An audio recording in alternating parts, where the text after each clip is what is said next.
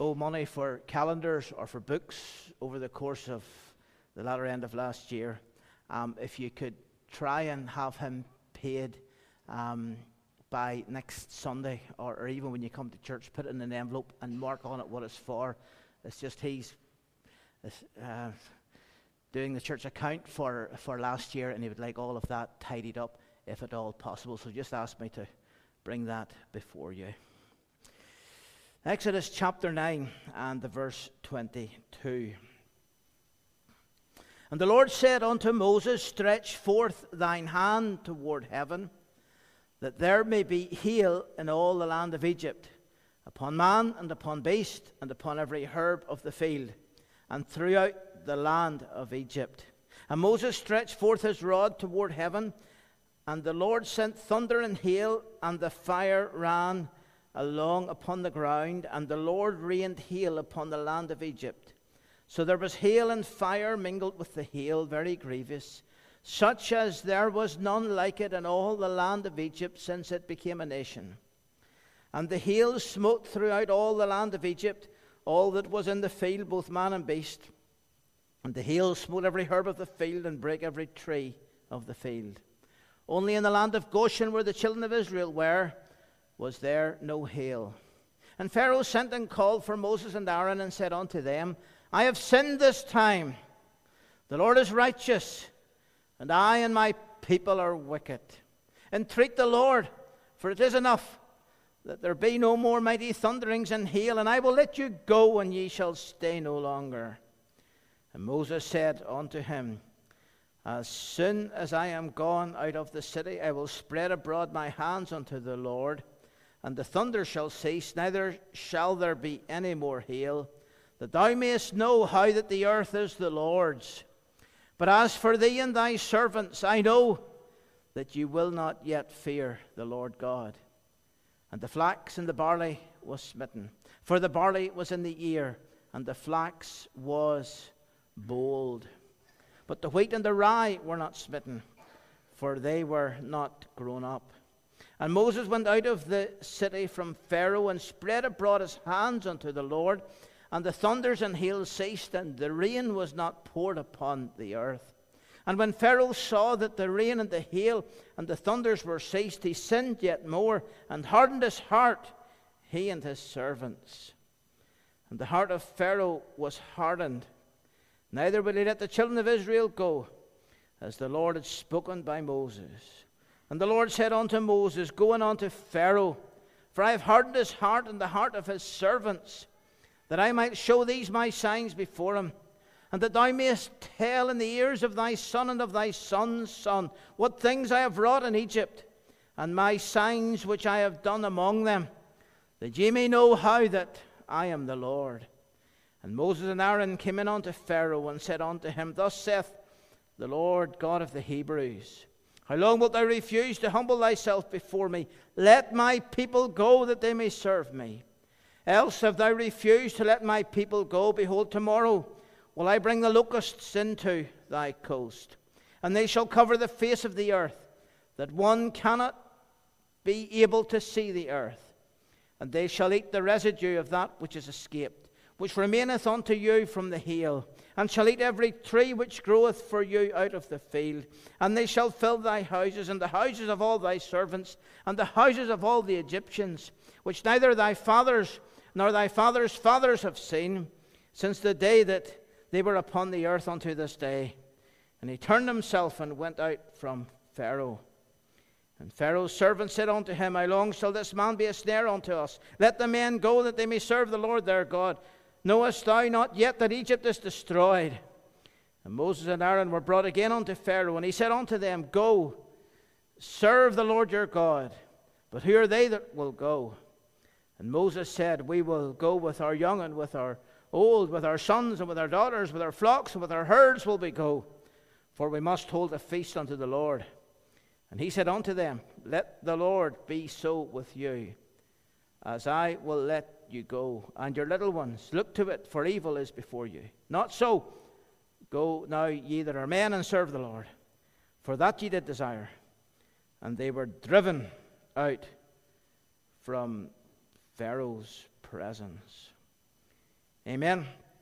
We know that God will bless the reading of His Word to our hearts. Let's bow for prayer. Father in heaven, we thank You for Your goodness, Your grace, Your mercy. We pray that You would speak to us through Thy Word tonight.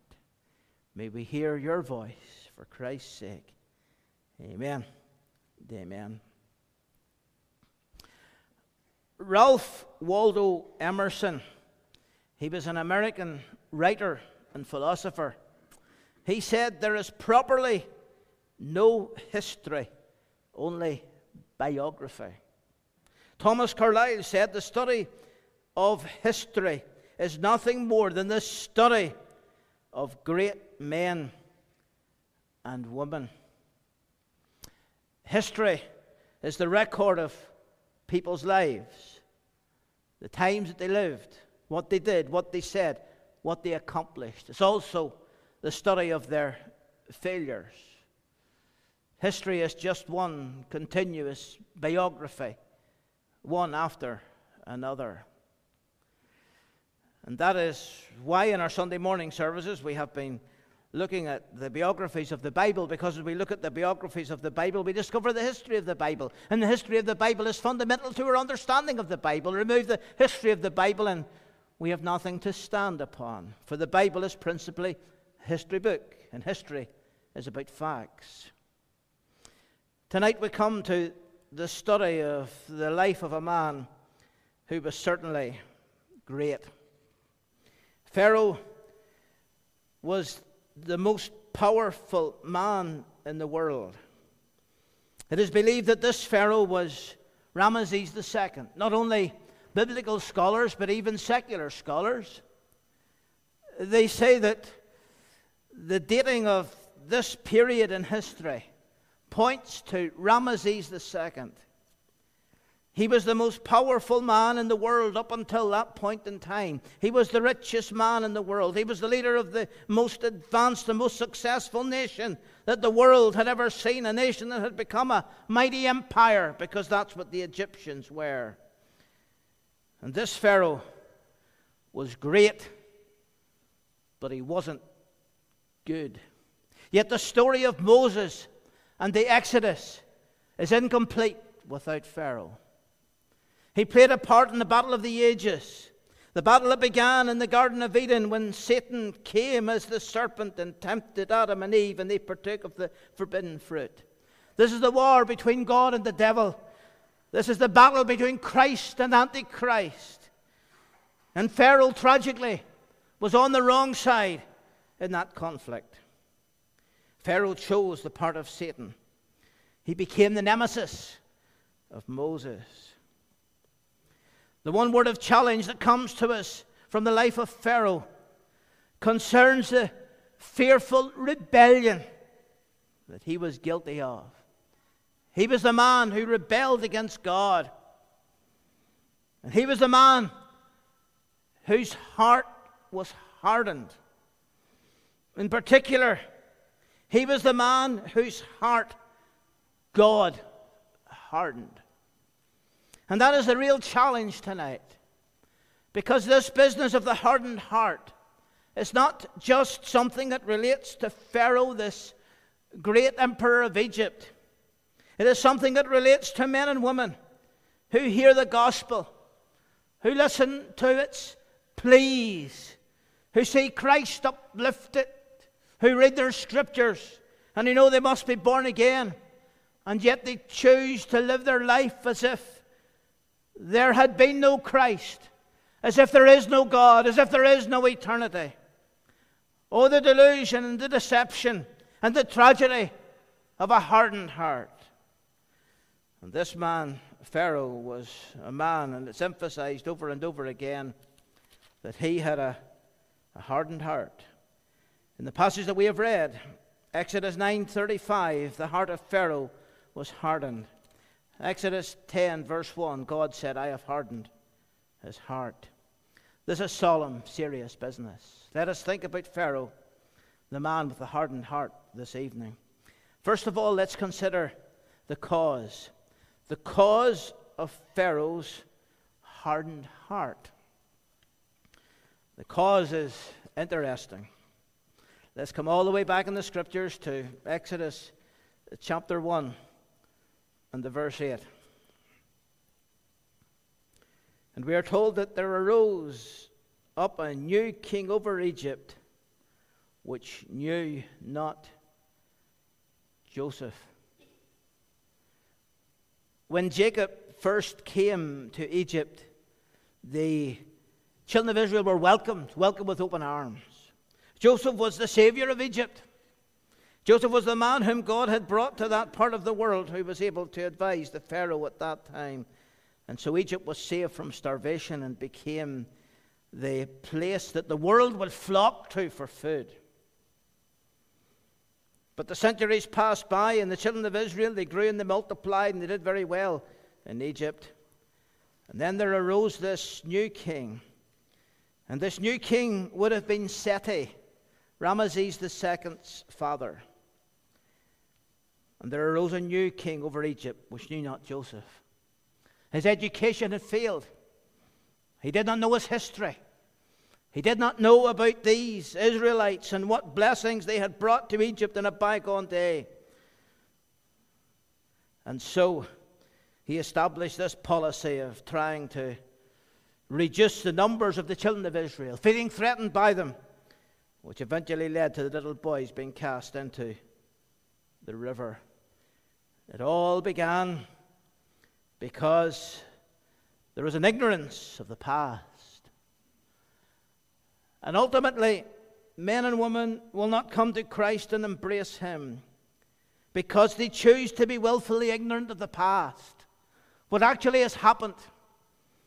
Because we think of the greater than Joseph. We think of Jesus Christ, the Savior of mankind, who loved you so much that He came to die for you and to be nailed for you on Calvary's cross. And there is only hope through Jesus Christ. And the hardened heart begins when men and women choose not to be moved by Christ. You see, this hardened heart, it's an unresponsive heart.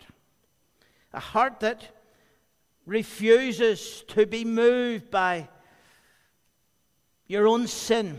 A heart that refuses to be moved by what Christ did for you.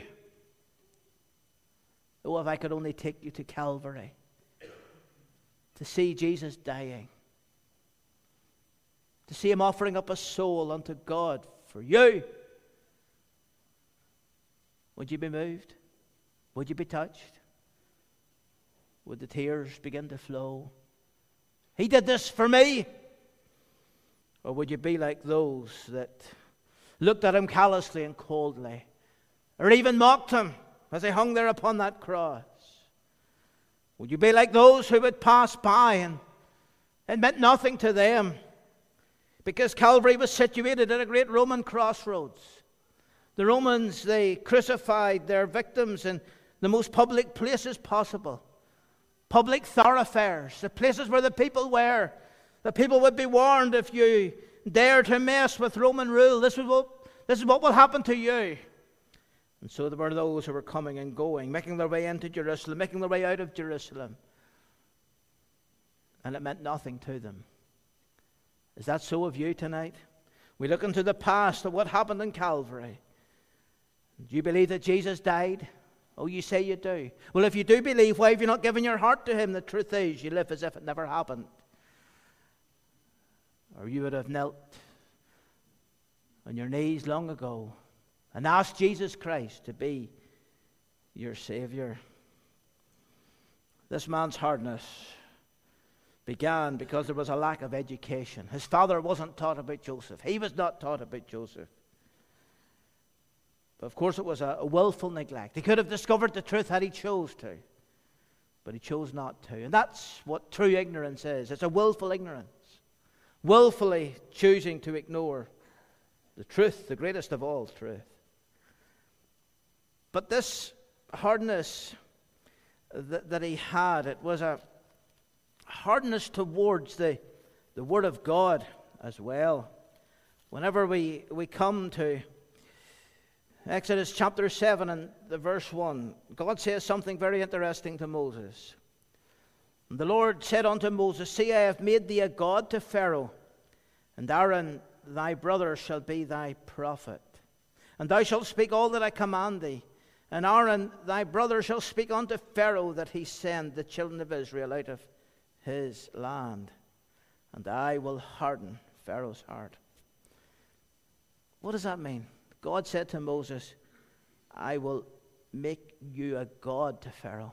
It didn't mean that Moses became a god, but it meant that Moses was God's spokesman. When Moses was speaking, God was speaking. And yet Pharaoh's heart was hardened because he didn't respond to the word. And that's what happens when people refuse the gospel. You see, God speaks in the Bible. When you open your Bible and when you hear the Bible read and when you hear the Bible taught, God is speaking. God is speaking tonight through the Scriptures. He's speaking to you concerning your need of a Savior. But the hardened heart refuses to listen to the Word of God. There are people in this world you will listen to. There are people in this world who appear in the television and you'll stop and you'll listen. But yet you will not listen to the Word of God. Whenever God says, and Jesus says, ye must be born again. That's a sign of the hardened heart. And Pharaoh's hardness was an increasing thing. It was something that continued as he refused God's word. His heart was hardened. As the plagues they came one after another, his heart was hardened. At times he appeared to be soft, but then he quickly did an about turn and continued in a sinful past. And perhaps you've been like that. Difficult times have come. You felt to yourself, yes, I should become a Christian. Yes, I should seek God. And you felt yourself moved. And you've even decided within yourself, yes, I must do something about the state of my soul. I need to get right with God. And then that moment passes and you're on in your sin again. And the heart becomes increasingly hard. The solemn thing is, yes, Pharaoh hardened his own heart. He was culpable. Ultimately, he was the one who made the decisions here to turn away from God's word. But then God stepped in and hardened his heart. And that's what God does. God will harden the heart of the sinner when the sinner willfully turns away from him and spurns the opportunities. What opportunities this man had. He had one of the greatest men in history right there before him, bringing him God's word. He saw the power of God unleashed on Egypt. And yet still his heart was hard. But you have greater opportunities because you live in the post-Calvary age. You live in the post-resurrection age. You live in the age whenever we have the full and complete Scriptures. And yet still you refuse to have Jesus Christ as your Savior. In Romans chapter 1, the Apostle Paul says some frightening things about the way in which God deals with wicked hearts. In Romans chapter 1 and the verse 24 we are told, wherefore God also gave them up to uncleanness. God gave them up. He's talking here about the corruption of the old Roman world. So God gave them up. God just allowed them to carry on in their sinful way. He didn't restrain them. He took away their conscience. He gave them up. Verse 26 of Romans 1 says, for this cause God gave them up unto vile affections. God gave them up. God gave them up. And then you come to verse 28. God gave them over to a reprobate mind. He gave them up. He gave them up. He gave them over. They crossed the deadline. Be careful that doesn't happen to you. Because God is a fearful God. He's angry with the wicked every day. He gives opportunities. But there are times his patience runs out. And I cannot say to you that his patience will not run out after tonight. Be careful lest God hardens your heart. And so the first thing we see is the cause. Let's also look at the compromise. Pharaoh compromised in that he offered himself to God on his own terms. And this is one of the characteristics of the hardened heart. The hardened heart will attempt to negotiate with God. The hardened heart will attempt to have God his or her own way. The hardened heart will refuse full and complete surrender. The hardened heart will try and compromise with God. You cannot compromise with God.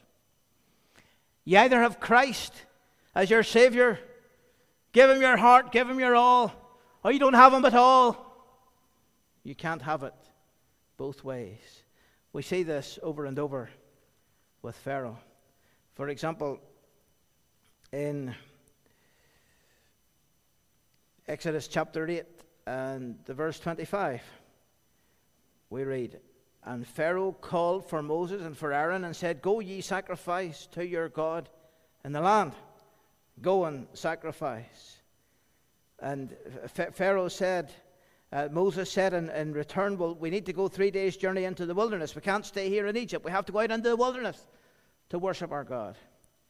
And Pharaoh then said in verse 28, "I will let you go that ye may sacrifice to the Lord your God in the wilderness, only ye shall not go very far away." You'll not go very far away. And you know, that's a very symbolic thing. Because Egypt represented the world, the evil of the world, the wickedness of the world. And if the children of Israel were to be in that right place with God, they had to get out of Egypt. But Pharaoh said, "You'll not go far away." It's like the person who says, "Yes, I would like to become a Christian, but I want my sin. I don't want to repent of this sin or that sin or the other sin." And so you try to negotiate with God. Doesn't work. Didn't work for Pharaoh. It's one of the signs of the hardened heart. A refusal to accept the terms of the gospel. And then over in Exodus chapter 10, the verses 9-11, we have another insight into the way in which this man thought. "And Moses said, We will go with our young and with our old, with our sons, with our daughters, with our flocks, with our herds we will go. We're going to hold this feast unto the Lord, and we'll all go. All of Israel must go, if we're to go at all." And then Pharaoh said in verse 11, "Not so. Go ye now. Go ye that are men, and serve the Lord. For that ye did desire." And they were driven out from Pharaoh's presence. "No, you leave your children behind. And you leave your wives behind. Only the men. Only let the men go." And so Pharaoh wanted to tempt Moses into some kind of half-hearted obedience. Nothing can be half-hearted about the gospel. Nothing. You give your Lord your whole life. And so the old tempter is still at work to the present. Whenever you look at chapter 9, verse 27, it's very interesting what Pharaoh said. He said, "I have sinned this time. The Lord is righteous, I and my people are wicked. Entreat the Lord that there be no more mighty thunderings and hail, and I will let you go, and ye shall stay no longer." If you'd have heard those words, you'd have thought, well, God's really working in this man's heart now. He's turning from his sin. He's admitting his wrong. But words are only words. Whenever the plague was stayed, he was just the way he was before. Whenever the pressure was on, he seemed to put on this veneer of religion, God-fearing even. But whenever the plague was stayed, he was back to his old ways. Some people are like that. Some people over an open grave have felt moved about eternity. Some people, when sick, have been moved about eternity. May have even made a profession of faith, but whenever that moment is gone, it's back to the sin as hard as ever. Not a true word. Oh, the deception of the hardened heart, the deception of the hardened heart. Oh, be warned. This is most serious. There's something that Pharaoh said in chapter 5, verse 2 that is particularly chilling. "Who is the Lord that I should obey his voice to let Israel go? Who is the Lord? I know not the Lord, neither will I let Israel go. That ultimately colored this man's thinking. And that's what colors the whole attitude of the hardened heart. Whatever the appearance of religion at times, whatever the good words that are said at times, ultimately, it is a defiance of God. And by refusing Jesus Christ as your Savior, you're trifling with your soul and trifling with your eternity. And you're defying God. That's the seriousness of it. And there are consequences. And let's just think about the consequence here for Pharaoh. Certainly he saw some of these consequences. He saw the economic destruction of his people, of his land, of his nation.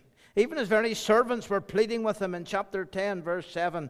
How long shall this man be a snare unto us? Let the men go that they may serve the Lord their God. Knowest thou not yet that Egypt is destroyed? How is it that this man, Pharaoh, could continue in his wicked way, even when his servants around him were saying, the land is destroyed? Pride. Pride. He wouldn't give in. He wouldn't say he was wrong.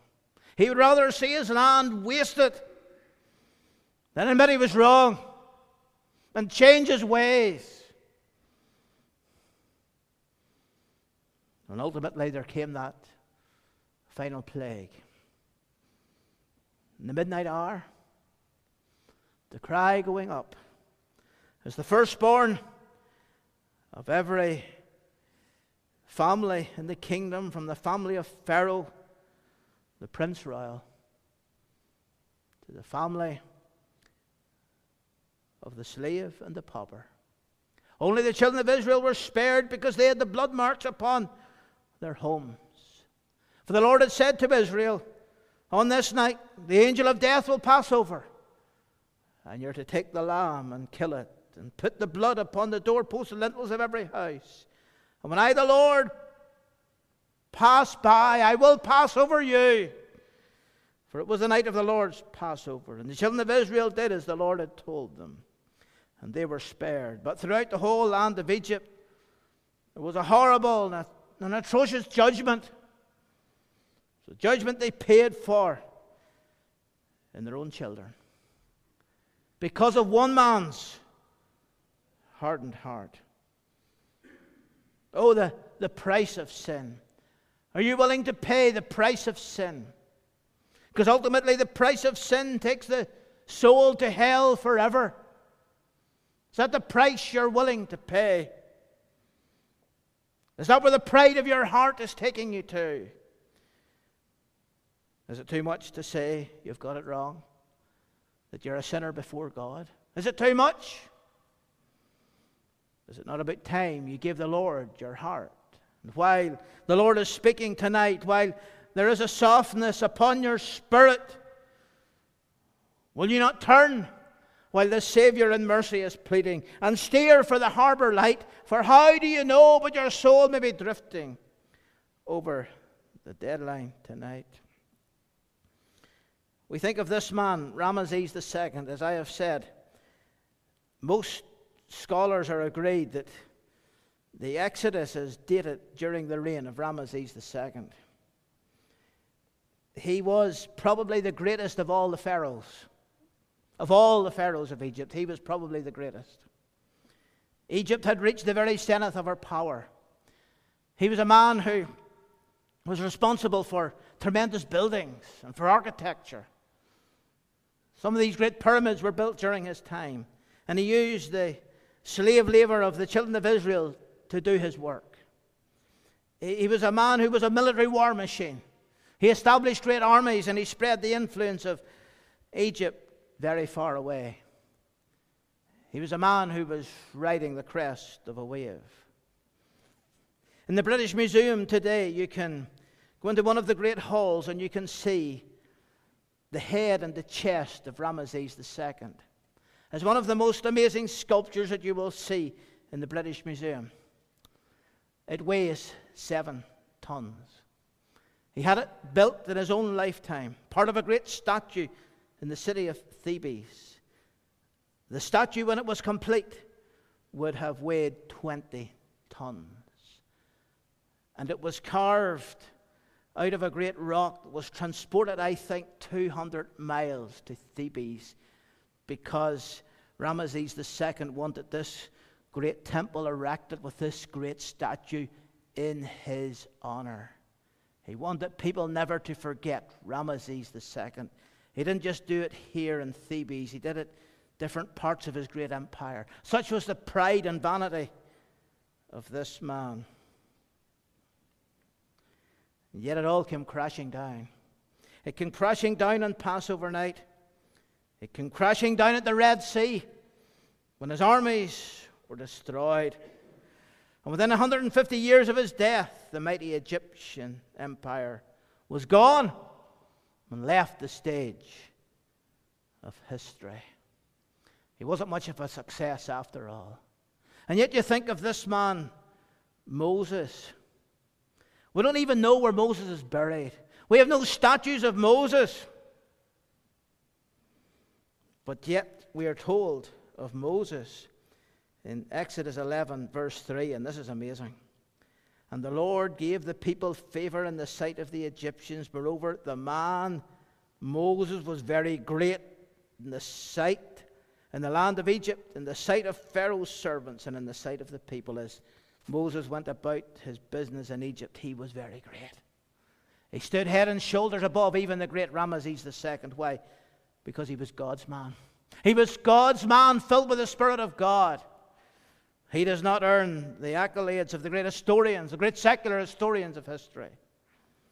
But he earns the accolades of God. He was the prophet who knew God face to face. And he was the man who led the children of Israel out of Egypt, led them to the promised land. The Messiah would spring. The Savior would spring from that seed. And Ramesses II, for all of his greatness, he gained the world, but he lost his own soul. Oh, what is true success in this world? True success in this world is knowing God, taking the part of Moses and the people of God. That's true success. There are so many, and all they want is what Ramesses II enjoyed. But ultimately his life was a failure. And that impressive head and chest of Ramesses II that weighs 7 tons in the British Museum is but a symbol of the hardness of his heart.